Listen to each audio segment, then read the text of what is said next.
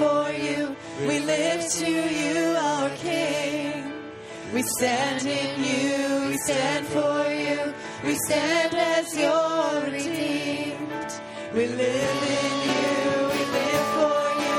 We live to you, our King. We stand in you, we stand for you. We stand as your redeemed, to redeem. And this is the new song we sing to the King of heaven. This is the new song we bring. After all you've given, we stand before you redeemed. As your children, this is the new song we sing. And this is the new song we sing to the King of heaven. This is the new song we bring. After all you've given, we stand before you redeemed. As your children, this is the new song we sing.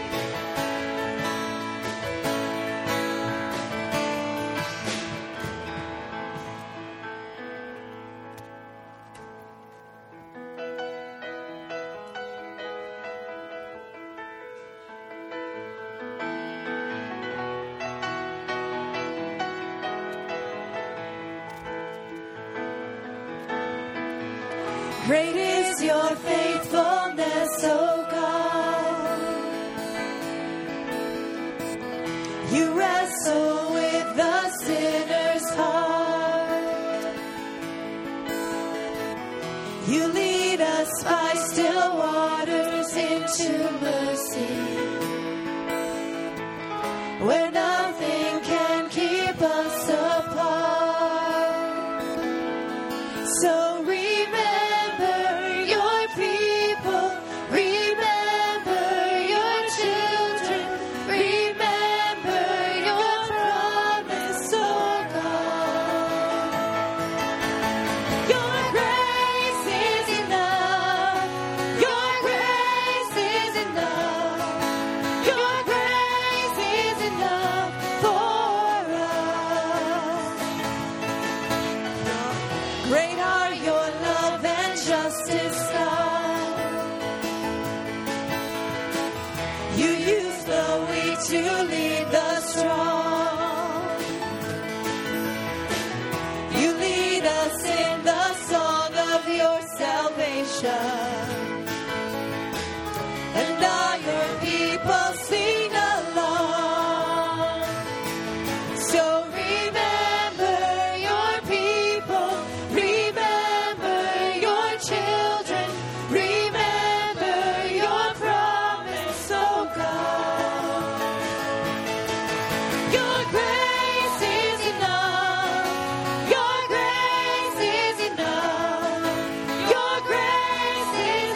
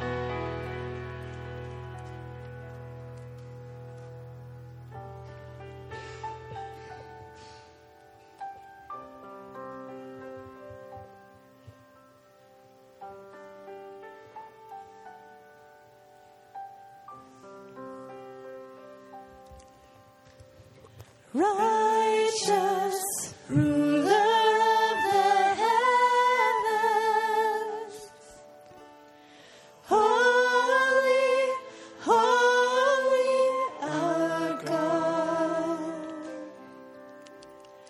sovereign Lord of all creation, holy, holy our God. Every tribe and tongue, lift your voice as one. He is greatly to be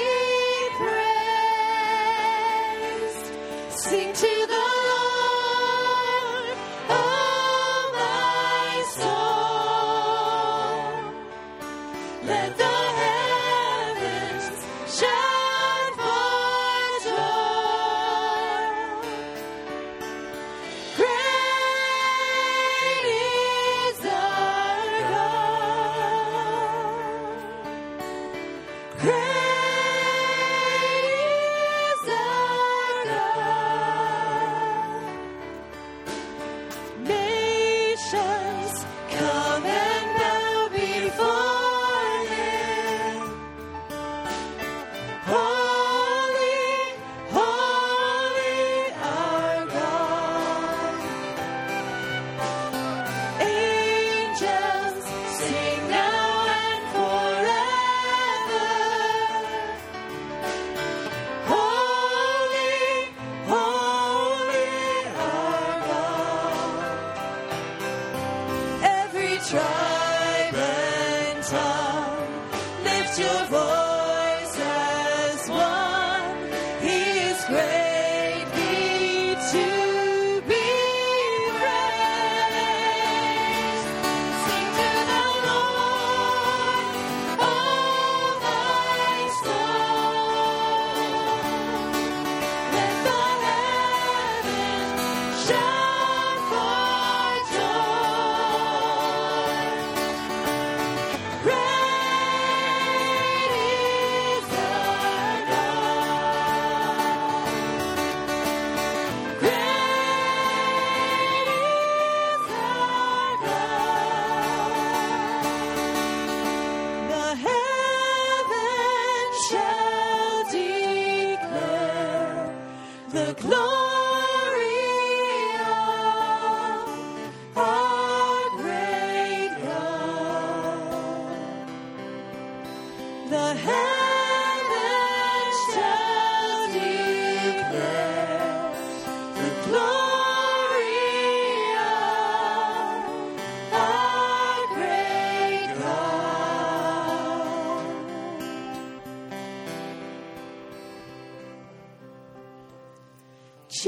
Jesus, come let us adore Him. Holy, holy our God. Sing to the Lord, oh my soul. Let the heavens shout for joy. Great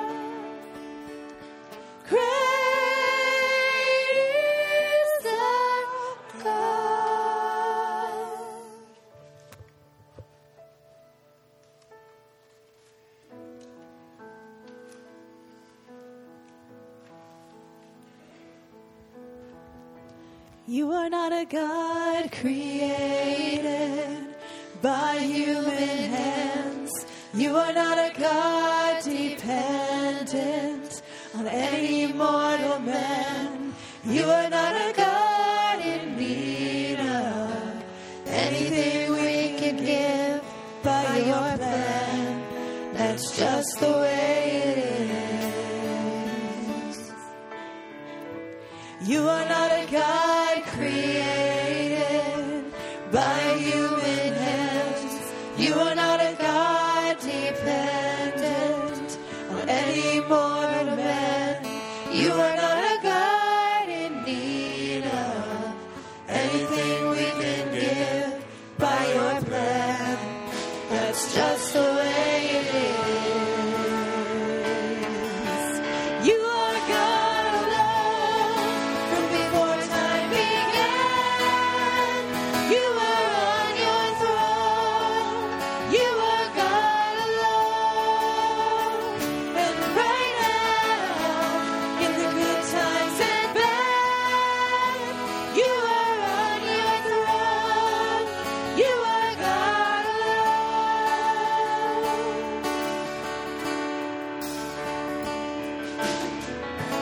You're the only God whose power none can contend. You're the only God whose name and praise will never end. You're the only God who's worthy of everything we can give. You are God, that's just the way it is. You are God alone from before time began. You are on your throne. You are God alone. Right now, in the good times and bad, you are on your throne. You are God alone. You're unchangeable. You're unshakable. You're unstoppable. That's what you are. You're unchangeable. You're unshakable. You're unstoppable. That's what you are. You're unchangeable. You're unshakable. You're unstoppable. That's what you are. You're unchangeable. You're unshakable. You're unstoppable. That's what you are. You are God alone from before time began. You are on your throne. You are God alone. And right now, in the good times and bad, you are on your throne. You are God alone. You are God alone from before time began. You are on your throne. You are God alone. And right now, in the good times and bad, you are on your throne. You are God alone. And right now, in the good times and bad, you are on your throne. You are God alone.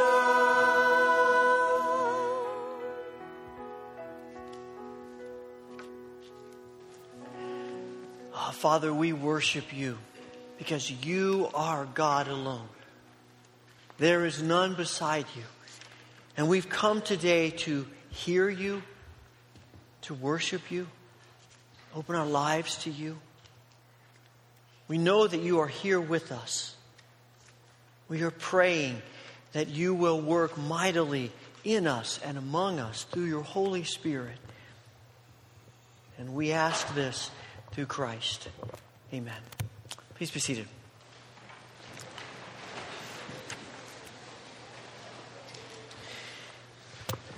Each year as our ministries are getting started, we take a few moments to pray for people who are involved in the ministries either in the church or through the church. And I suspect that many of you are involved in some kind of ministry that's connected to the church. It might not take place in the church building. For instance, maybe you're a part of Royal Family Kids Camp or you deliver Meals on Wheels. Or it may be something that you do within the walls of the church, Sunday morning, Sunday night, Wednesday night, during the week.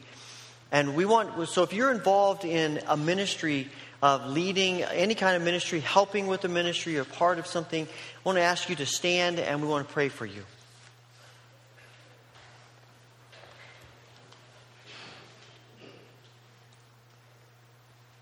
And if you're not sure, you probably are, so go ahead and stand.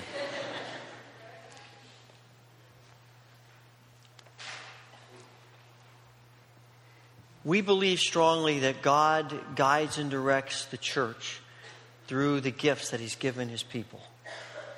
And so we want to say thank you for using your gifts, and we want to pray for you as you continue in ministry through the Holy Spirit. Lord, thank you for every person standing here before us today. We know that you are pleased with their willingness to serve, with the spirit of humility in which they serve. And most of all, that they serve in a spirit of relying on you. We pray that you will bless every person with your grace and your strength for whatever tasks that may be before them.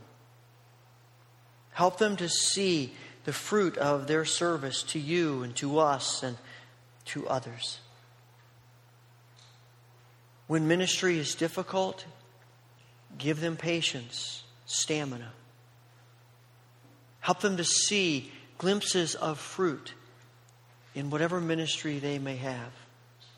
And more than anything, Father, help all of us in our ministry to realize that we are serving you. We are your hands and your feet, your voices, your eyes, your presence in a world and in a church that desperately needs you. So thank you for every person here. May your blessing rest upon them. And we ask this through Christ Jesus. Amen. Thank you. Please be seated. We have the privilege of giving to God because He has blessed us immensely. As the ushers come, we invite you to give your tithes and offerings.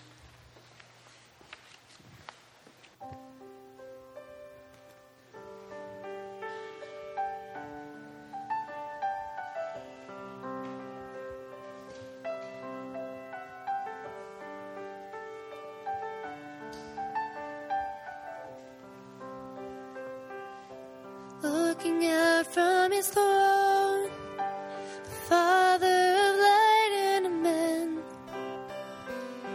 chose to make Himself known and show us the way back to Him, speaking wisdom and truth into the hearts of peasants and kings. He began to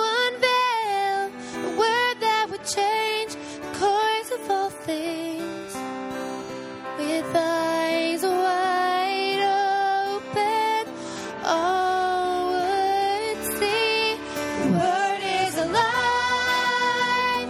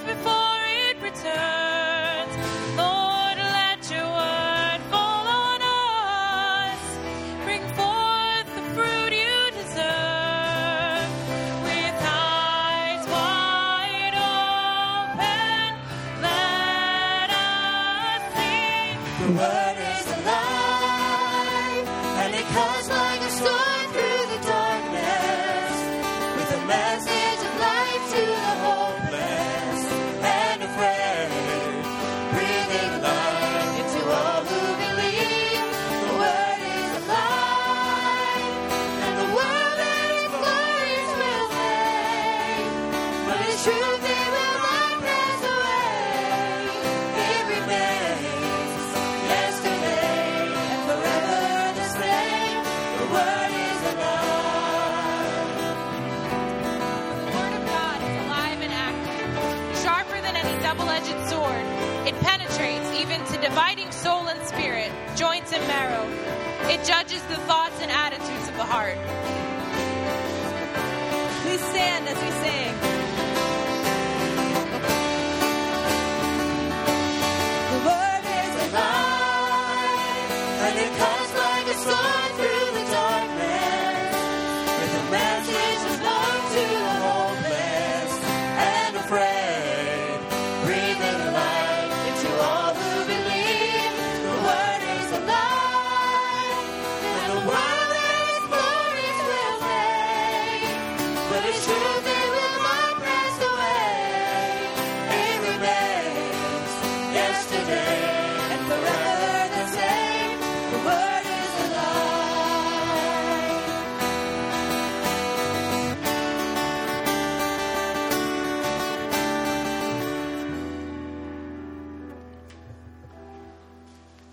Please be seated.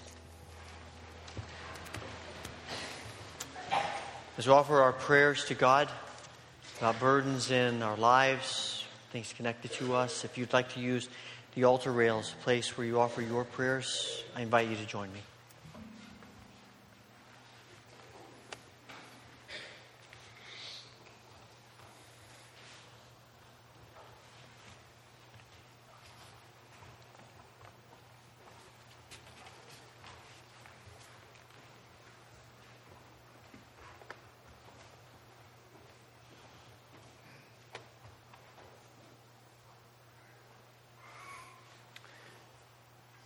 Father, we all wrestle with burdens.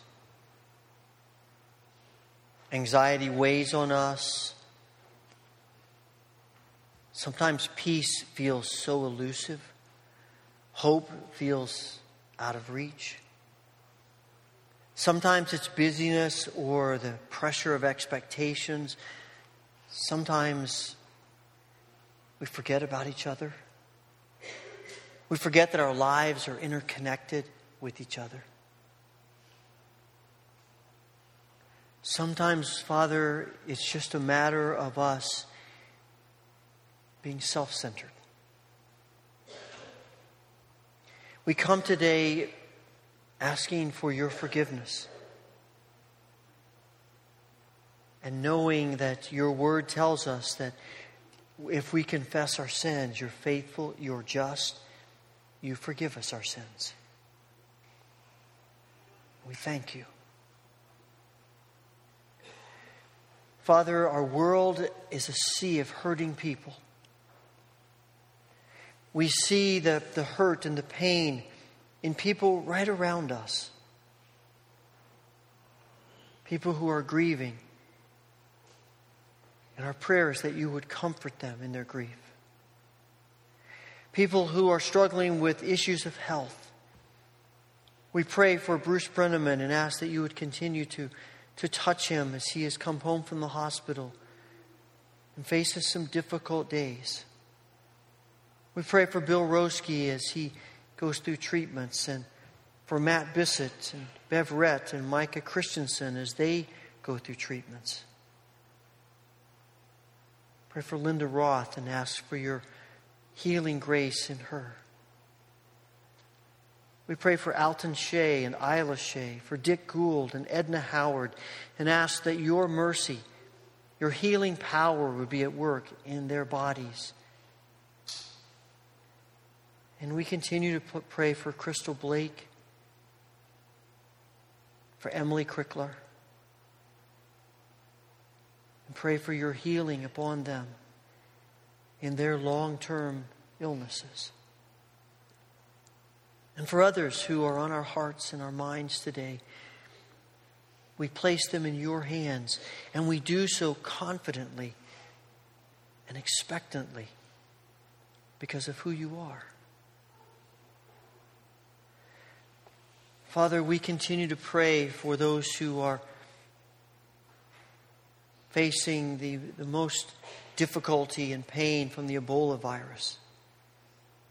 We pray that in your mercy you will extend your hand to slow and stop the spread of the virus. We pray that you will protect your people all across West Africa, providing safety and shelter and food for all that you have created and love. We ask that you would grant wisdom, safety, courage to the people who have willingly and courageously stepped in to help, to serve, to treat. And we pray that your Holy Spirit will use this tragedy to help people to see your love and mercy in the midst of pain. Father, we pray for all people who are dealing with terrorist attacks and bombings and just the pain of hatred and violence. We pray for our brothers and sisters, many of whom are caught in the middle, many of whom are targeted. And we ask that you would protect them and give them courage. And Father, we pray for the people of Japan who were feeling the grief and the loss from the volcanic eruption. We pray that you will comfort all who are grieving, and that you will bring your people as agents of love and help and grace in painful circumstances. Father, we thank you for Wes and Dana Brown and their willingness to serve you in Kenya. Bless their effort as they support others and as they work there, and pray that they will know your power upon them in all that they do. Father, we pray today with confidence because you are the Almighty God and nothing is too great for you. We pray with joy because we know that you hear our prayers and you desire to help us even more than we desire you to help us. We pray with hearts of gratitude because you've already done so much and you've promised to do so much more. Father, let our lives be so fully open to you that our natural default is obedience and worship. We pray this because of Christ Jesus, the one who has come in flesh, gone to the cross, and risen from the grave, and has ascended to be with you, and has promised to come back for us. We pray this in his strong and powerful name. Amen. Amen.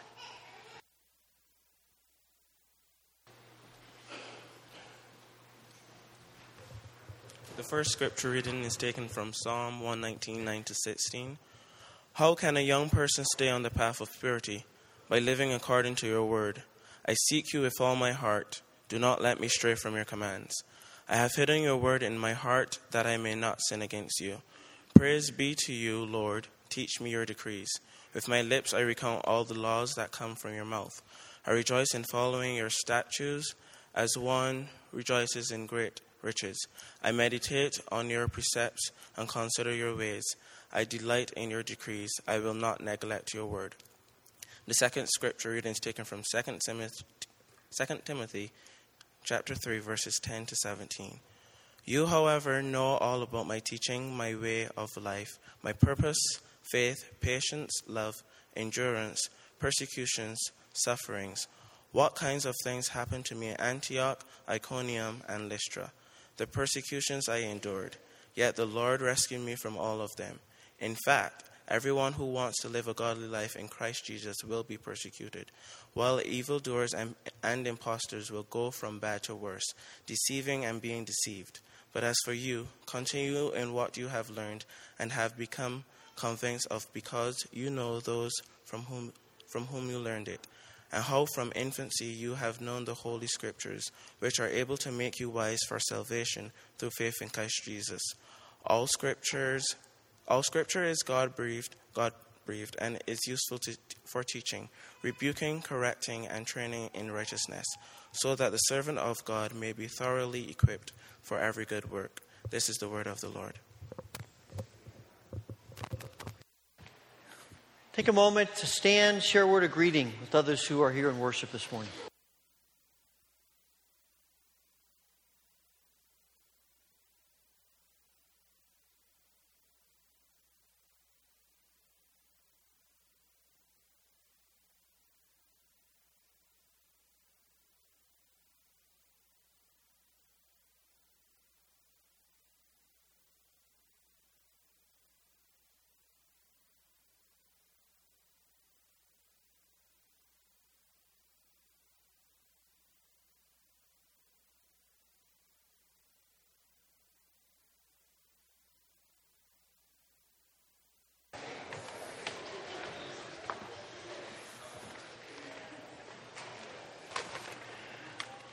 Okay, so I don't know which version of the Bible you tend to read, what you have with you, but I brought with me a few of the different Bibles that I have in my office. And this is a sampling of them. I have more, too. They are a variety of translations. I have a Hebrew Old Testament Bible, a Greek New Testament here. Someone asked me if I had a Spanish Bible. I don't have a foreign language Bible, but I'm sure some of you might. There are Bibles they're study Bibles, like this one's kind of heavy. The Life Application Bible, the Jerusalem Bible is one that's done for the Catholic Church. Of course, the King James, always in black. I don't know why that is, but seems to always be the case. There is, this one is an interesting one. It's the Reader's Digest Bible. It is the condensed version of the Scriptures. The whole point of that was that the thinking was, if we could make the Scriptures read more like a novel, people might be more apt to read it. The intent was correct. It didn't catch on. Maybe that's a good thing, but not a lot of these were sold and bought, but I do have one of those. Kind of condenses the stories. This is called The Life of Christ in Stereo. It is it's the Gospels, the four Gospels, Matthew, Mark, Luke, and John, put into one story. So all the different four Gospels are woven into one linear story. Kind of gives you a feel of how they all connect with each other. You can probably tell what era this Bible came out of. This is the 70s version of the One Way, the Jesus People New Testament. This is the look of it, right? This is my most precious Bible. There's a note in the front of this that I've kept. It says, "Dear Wesley, this little testament was given me by my grandma when I was a little girl, probably 8 or 10 years old. So now I will pass it on to you as a keepsake. I used to carry it to Sunday school. Love from Great Grandma Dingman, April 18th, 1968. My grandma was born at about 1890. So this Bible probably was printed around 1900. It's more than 110 years old. And I knew my great-grandmother well. I was 24 years old when my great-grandmother died. My great-grandmother. This is a precious possession for me. I don't use it a lot because it's so delicate, but also the print is so small I can hardly read it anymore, doing this. But it's one of my keepsakes, and I keep it on my shelf in my office to remind me of the heritage that I have.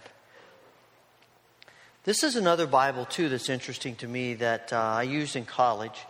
It is a well-worn Bible, as you can tell, and in fact, not a part of it is still connected to the binding. Oh, actually, the beginning page is, I guess. But this is the kind of Bible that you know what the preacher's preaching about? You just take that part with you. You know, it's Nehemiah today. Okay, I'll just take that part and leave the rest of it home. And, you know, it's all John. There it is. You pull it out. You take that with you. What struck me as I was thinking about this is how often we do that with the Scriptures. We don't actually rip out the pages, though some people would. Thomas Jefferson created his own Bible where he didn't believe in supernatural. So he created his Bible and he cut out all the parts of it that had anything to do with God being at work in this world. It was a very small Bible. And this is sort of symbolic of what a lot of us do with the Scriptures. We read the part, we study the part, we embrace the part that we like, that we understand, that speaks to us, and we ignore the rest of it. I think that's one of the reasons why so many people have a hard time reading through the whole Bible from beginning to end. I mean, Genesis is okay. There's some good stories there. It kind of sometimes feels like a Lifetime movie network when you read some of those, right? We probably shouldn't be telling our children some of those stories, quite frankly. But when you get then into Exodus, you start getting into laws, regulations, then you get into Leviticus, sacrifices. And I know so many people who at that point just kind of say, I don't think I can do this. And you get into the first chapter, 9 chapters of Chronicles, First Chronicles, and it's nothing but genealogies. So-and-so begat so-and-so, and they begat so-and-so, and they begat 9 chapters of that. Most of us go, oh boy. And we tend to focus on the things that we like. And there are parts of Scripture that confuse us or parts of Scripture that just don't resonate right with us. They may embarrass us. They may make us angry, frustrated. And we have a tendency to say, I'll just ignore those parts of the Bible. And I'll focus my attention on what I want. And it's predominantly the parts of Scripture that make us feel good. Parts of Scripture that we agree with, that fits our theological perspective. And all the while, we have forgotten that every word of the Scripture is the Word of God. In 2 Peter, he writes to the church and says, everything that the prophets wrote, it was from God. Paul writes to Timothy and says, all Scripture is God-breathed. All Scripture is inspired by God. All of it. Not just the part we like. Not just the part that we fully understand. Not just the part that we feel like we've figured out. All of it. The problem is, because there are things in the Scripture that we don't understand, because there are parts of the Scripture that, quite frankly, are a bit confusing to us, and probably are a little bit embarrassing to us, we struggle to really grasp and believe that all of this is the Word of God. And there have been people through the centuries, probably more so in the last 300 years or so, who have attacked the Scriptures. And they've said that can't be true, that's not possible, there's no way that could be. And we're going to cut it up and we're going to put it into sections and we're going to say this is true, this is not. And what ends up happening is we keep the parts of Scripture that we like and we throw out the rest. And then who becomes the measure of the authority of Scripture? It's us. If we like it, then it must be right. And if we don't like it, then it must not be the Word of God. But Paul says all Scripture is God-breathed. Now, you look at all these translations, you look at all of these Bibles, and you say, well, why are there so many? Shouldn't there be just one? Well, there are a couple reasons why there are so many. One is because we are translating the Scriptures from Greek, Hebrew, some Aramaic into, in our case, English. If you've ever studied a foreign language, if you know a foreign language quite well, you have had the experience of, I know that word in Spanish, but I don't know the equivalent word in English. Dr. Roederer teaches on campus. I can't tell you how many times I've heard him say, okay, I know what I want to say. I know the word in French, but I can't think of what the English word is. And you may be thinking, some of you are, were raised in other countries and English is not your first language. And I'm sure you experience that all the time. Try to move from one language to another. It's not always precise. And so when you move from Greek, and these are languages that we speak. These are dead languages. Biblical Hebrew, Biblical Greek, Aramaic. And we're trying to translate those and into English is not always easy. And people have different perspectives about it. And the other thing is the culture. The Old Testament was written centuries and centuries ago. Even if you believe in the latest part of the manuscripts, you're still talking about 3rd, 4th, 5th century BC. There were a lot of things different about their culture from ours. 1st century Palestine, when Jesus lived and Paul wrote, a lot of differences from ours. That's one of the reasons why when we come to Scripture, there are things that we say, well, we don't believe that anymore. We don't believe that the earth is flat. We don't believe that the sun rises. We don't believe that that's how things happen. We have discovered that you describe that differently. There are different ways of doing that. Does that mean the Scriptures are unreliable? No, it just means that people were writing in their culture at their time in the way that they knew. And we would write it a little differently in our culture in our time because it's what we know. But the underlying truth is that it is still the inspired Word of God. God gave people the freedom to write the Scriptures in their own way, through their own personality. But it's the Holy Spirit inspired them. And that's what made it different. It's one of the reasons why we need to be careful about how we describe the reliability and the authenticity of the Scriptures.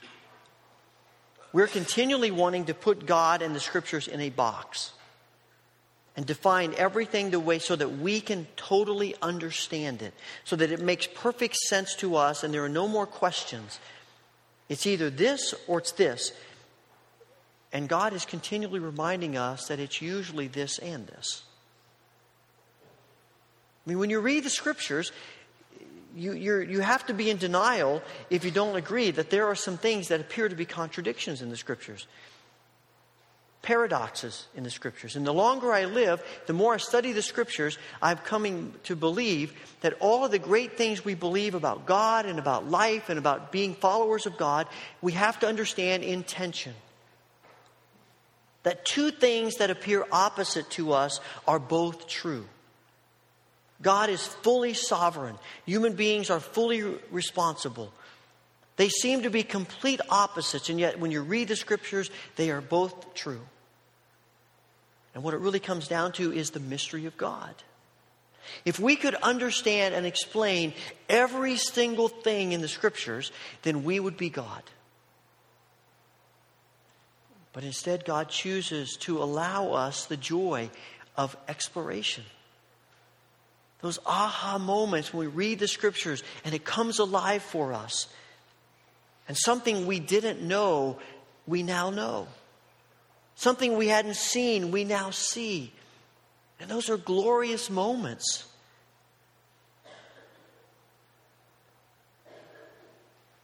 And God has given us His Word. He hasn't told us everything. He hasn't answered all of our questions. But He has given us His Word that we need to know. If we believe that God is sovereign, if we believe that this is the inspired Word of God, and we believe both of those things, then God has given us what He believes we need to know in the way we need to know it. And we can either believe that and trust it, or we can keep coming back to, well, I'm going to be the measure of whether it's right or true or not. And one of the questions that came up as you asked questions about the Scriptures was, is the Bible really any different from any other religious literature in other cultures? Well, all you have to do is sit down and compare them, and you will see very quickly they are very different. And one of the things that makes our Scriptures different and unique is, quite frankly, the messiness that is inherent within it. If you and I were to write a scripture, if you and I were to write a Bible about what it means to be a follower of God, I can guarantee you this is not what we would write. We change all kinds of things, right? I mean, we would change, some people would live longer, some people would die sooner. Some people, there would be things about Jesus that we would change. We would change the fact that surely he should start his ministry earlier and live longer. We would certainly change what Paul writes about persecution, where he says if everybody who has embraced Christ is going to be persecuted. Well, let's change that. We would change some of the things that Jesus says. He's pretty hard on rich people and religious people. That kind of strikes close to home. And all the wine that's in the Bible, we'd certainly need to get rid of that, right? Turn that into water or grape juice or something, because that's uncomfortable for us. And we would change how the Scripture speaks about God's great heroes too, wouldn't we? I mean, let's face it.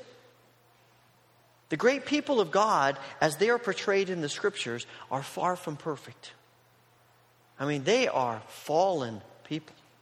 Noah, about whom it says he walked with God, has this great experience of the flood and the ark, and he's rescued, and he sees the great hand of God on his life. And it isn't very long before we find Noah in a drunken stupor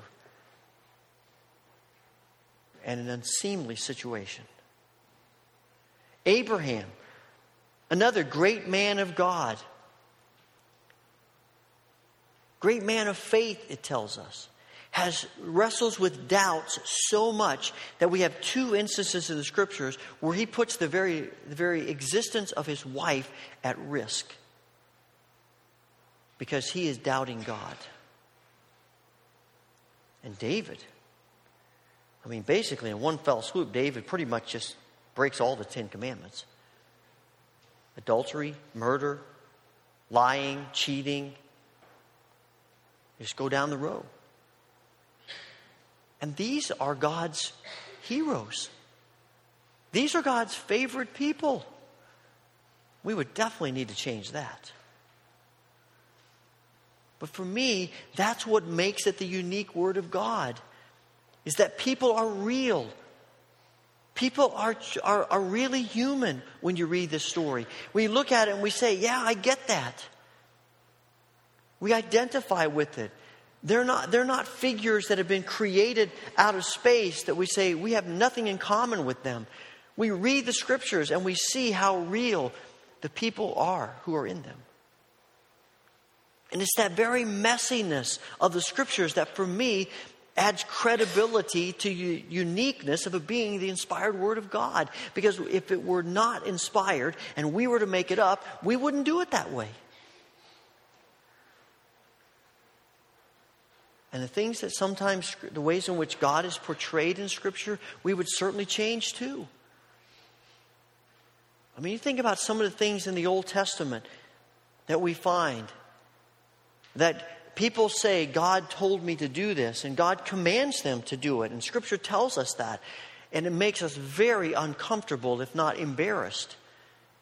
We would love to cut that stuff out. But God, in His wisdom, has left it in.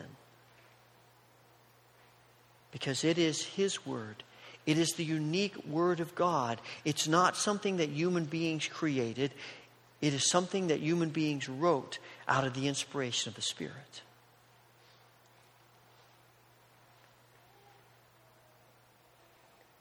But the real question for us is really not so much, is the Word of God true and is it reliable? Because ultimately, it's an act of faith.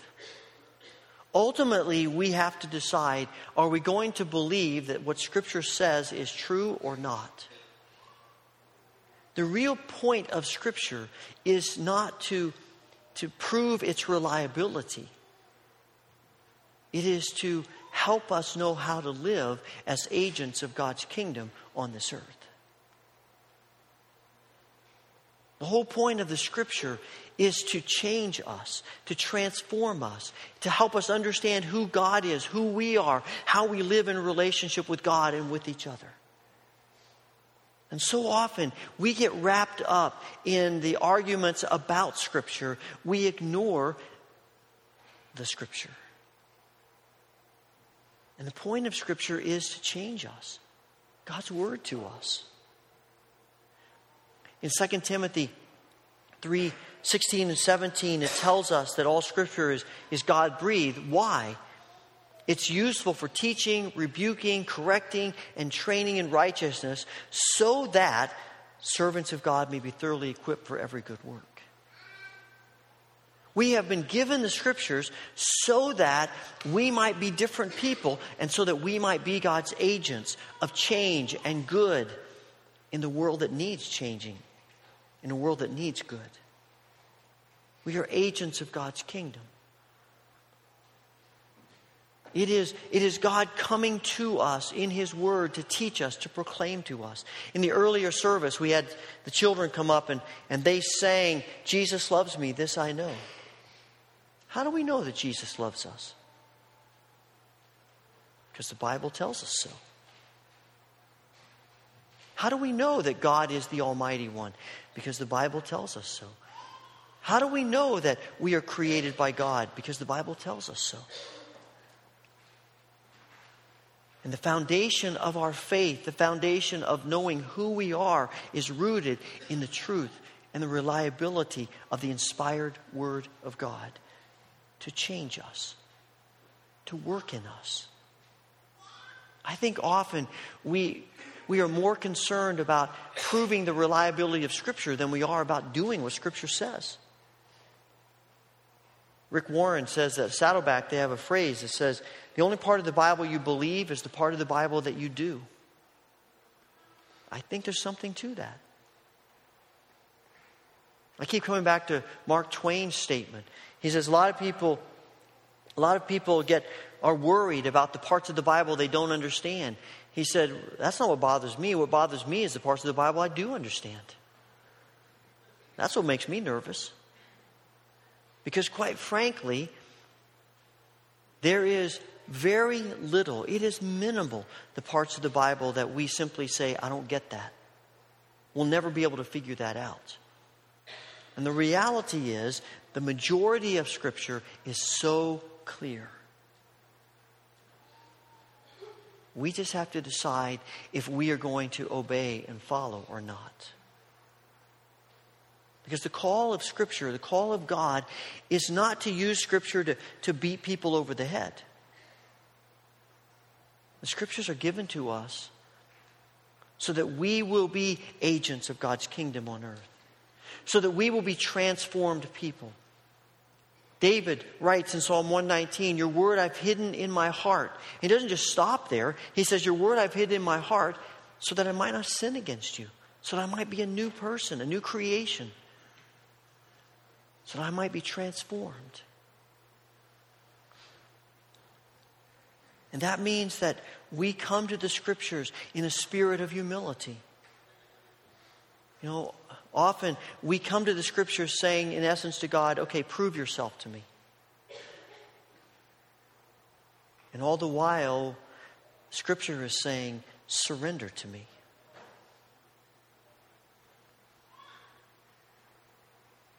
We come with that spirit of humility. That we believe the Scriptures, that God has something to teach us through His Word. And we come with a heart that's open to Him, ready to listen and hear and be transformed through His Holy Spirit as the Word speaks to us. And that means that we come with a sense of expectation about the Scriptures. You know, so often we read the Bible and we don't really think it's going to say anything. And probably it's not if we have that spirit. But if we come to the reading of the Scriptures expectantly, thinking, God, I don't know what you're going to say to me today, but I know you're going to say something. I think we'll find that more often than not, that's exactly what happens. He speaks into us, into our lives through the Scriptures. I've also been thinking about our attitude toward reading the Scriptures, because sometimes it feels like reading the Scripture, studying the Scripture can become sort of, I don't know if drudgery is the right word, or it's something we feel like we have to do. It's something that's commanded of us, so we better do it or we're going to be in trouble. But when we read the Scriptures, we find people talking about the Bible in completely different terms. The beginning psalm, the very first psalm, says, "Blessed are those whose heart is turned to God. Blessed are those who delight in His word." Psalm 119 we just read, David says, I delight in your word in the same way that I delight in great riches. That's joy. Paul writes to the Romans and says, your word brings encouragement and hope through your spirit. There's a sense of joy and delight in reading His word. You know, we did this today. We don't always do it at this service. But when the scripture was done, Travis said, "This is the word of the Lord." And the historic response to that, centuries-old historic response is, "Thanks be to God." Now, I suspect there are some Sundays, if we were saying that every single week, we might scratch our heads and say, I guess thanks be to God. There are some passages of Scripture where we're not sure we really ought to be giving thanks to God for that. But we do, because it's all the Word of God. And all of it has something to say to us and speak into our lives. And we have delight and gratitude about it. About 30 years ago, before apartheid was abolished in South Africa, Bishop Desmond Tutu was speaking to the World Methodist Conference. And he was telling about how when the white people came to South Africa, he said the blacks had the land and the white people had the Bible. And he said, and then the white people wanted to teach us to pray. And when the black people opened their eyes, the white people had the land and the black people had the Bible. And he held up his Bible and he kissed it tenderly. And he said, we shall see who got the better deal. And history has given us an answer. You know, I don't know if you like post-apocalyptic literature. It's not exactly my favorite genre. I like to read a lot of novels, but I don't typically read that science fiction, post-apocalyptic kind of literature. Maybe you do and you like it, but I'd never read any of that until a couple of years ago when my nephew published a book, a novel that was based in the era of the post-apocalyptic time. And I read it, and I kind of enjoyed it. And he wrote a second one, and I read that one, and I enjoyed that too. And I was thinking about that. What made the difference? What made me want to read that? Because as soon as he sent it to me, I devoured it. Why? Because I had a relationship with the author.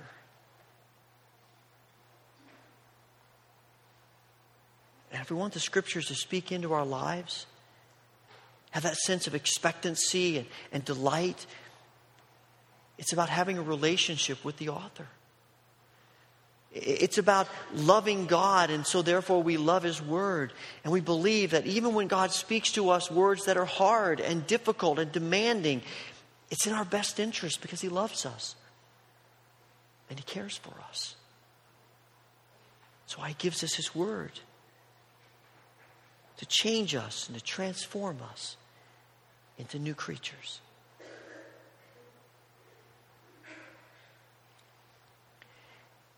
For years, Emile Caillé was a professor at Princeton University. In his book, Journey into Light, he tells the story of his coming to faith.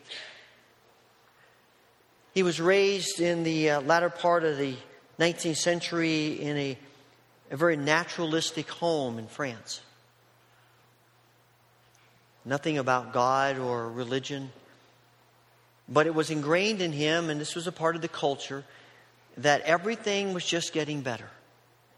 This idea of the progressive nature of life, that if we just work hard enough, if we just give ourselves enough to it, the world's getting better and better and better. And then he was drafted into the army in World War I. And the trenches, with their mud and blood and death, shattered that perspective. And he became very hardened toward life. He was injured in the war and he went into a hospital, and during his convalescence he met a nurse there who cared for him, and they fell in love and they got married. And on the night of their wedding, he said to her, I want you to promise me just one thing, that you will never speak about religion to me or in our home. She said, okay, I promise. He went to the University of Paris, and as a part of his routine, he started writing in a little notebook things that came to him that he thought were important. Something he read that really spoke into his heart, he'd write it down. Something he heard someone say that really touched him, he'd write it down. And he filled up this notebook with all of these sayings, and he called it the little book that understands me. He carried this book with him everywhere, and one day he was just feeling the weight and the stress and the pressure of life, and he was despairing, and he thought, if I ever need this book, this is the day. And he went to the park, and he sat down on a bench, and he opened up this notebook, and he began to read what he'd written there. And he read the first entry, and he thought, why did I write that? It doesn't mean anything. And he went to the second entry, and he thought the same thing. This is just nonsense. And the third page, and the fourth page, and the 10th page, and the 25th page, and everything he read was meaningless. Eventually he got up and he went home at the point of suicide. He walked into his apartment, and his wife said to him, guess what I did today? And half-heartedly he said, what? She said, well, I took the baby out for a stroll in the stroller, as she typically did. They lived in this little tiny apartment, had this little baby, and she would often take the baby out just to give him time to think and to work and study. And she said, I was pushing the stroller along the street, and all of a sudden the pavement turned to cobblestone. And you can imagine what the baby was dealing with as I rolled this stroller over the cobblestone. And so I looked for the first place to get off of it, and I saw a gate. And I went through the gate back into a little garden. And back in that garden was a Huguenot church. They had hidden the churches in places where they were less likely to be found in the 16th century because of persecution. And she said, on a whim, I went in. And the pastor was there, and we talked. And for some reason, I asked him, do you have a Bible in French? He said, yes. And he gave it to me. And Kaye stopped her and he said, you have a Bible? You have a Bible in French? She said, yes. He said, give it to me. And he took it. And he said, I spent the whole rest of that night, all through to the next morning, reading the Bible. And declaring over and over and over again, this is the book that understands me. This is the book that understands me.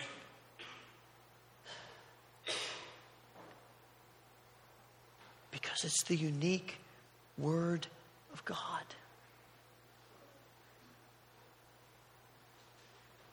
So my question for us today is not, can we prove that the Bible is true?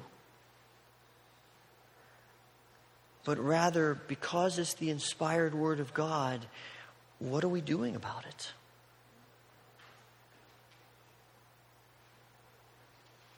Are we reading it, studying it, immersing ourselves in it, letting God use His Word to transform us and change us into the people we were created to be? Father, open our eyes to your Word, our hearts to your Word.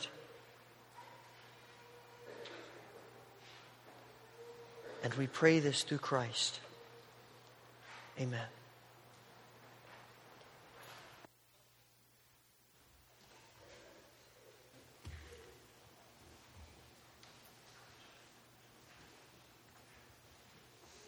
Please stand as we sing together.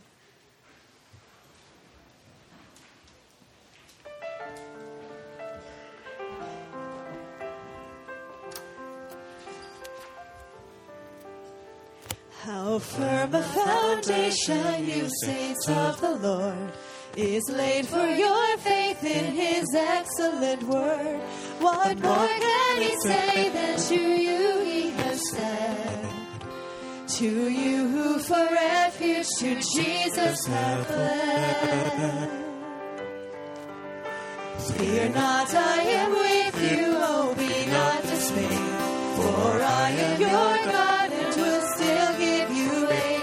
I'll strengthen you, help you, and cause you to stand. Upheld by my gracious, omnipotent hand. When through the deep waters I call you to go, the rivers of sorrow will not overflow. For I will be with you, your troubles to bless, and sanctify to you your deepest distress. When through fiery trials your pathway will lie, my grace all sufficient shall be your supply. The flame shall not hurt you, I only design your dross to consume and your gold to refine. The soul that Jesus has made for the most, I will not desert to His foes. The soul of all hell should endeavor to share. I'll never, no, never, no, never forsake. That soul of all hell should endeavor to share. I'll never, no, never, no, never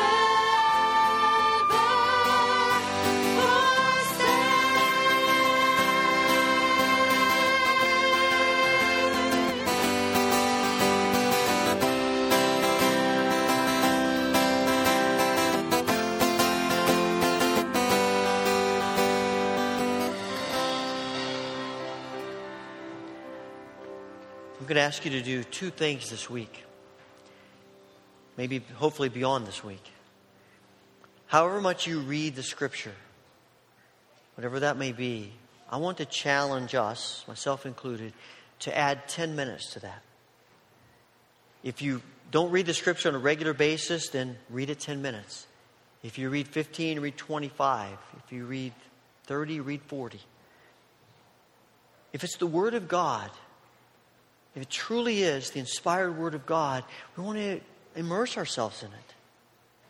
And the second thing is that as you read, ask God to give you a humble, expectant heart, a delight in reading His Word, so that whatever He says to us through His Word, we will receive it as a gift from God. And as you go and read, may the grace of the Lord Jesus Christ, the love of God, the fellowship of the Holy Spirit be with you now and forevermore. Amen.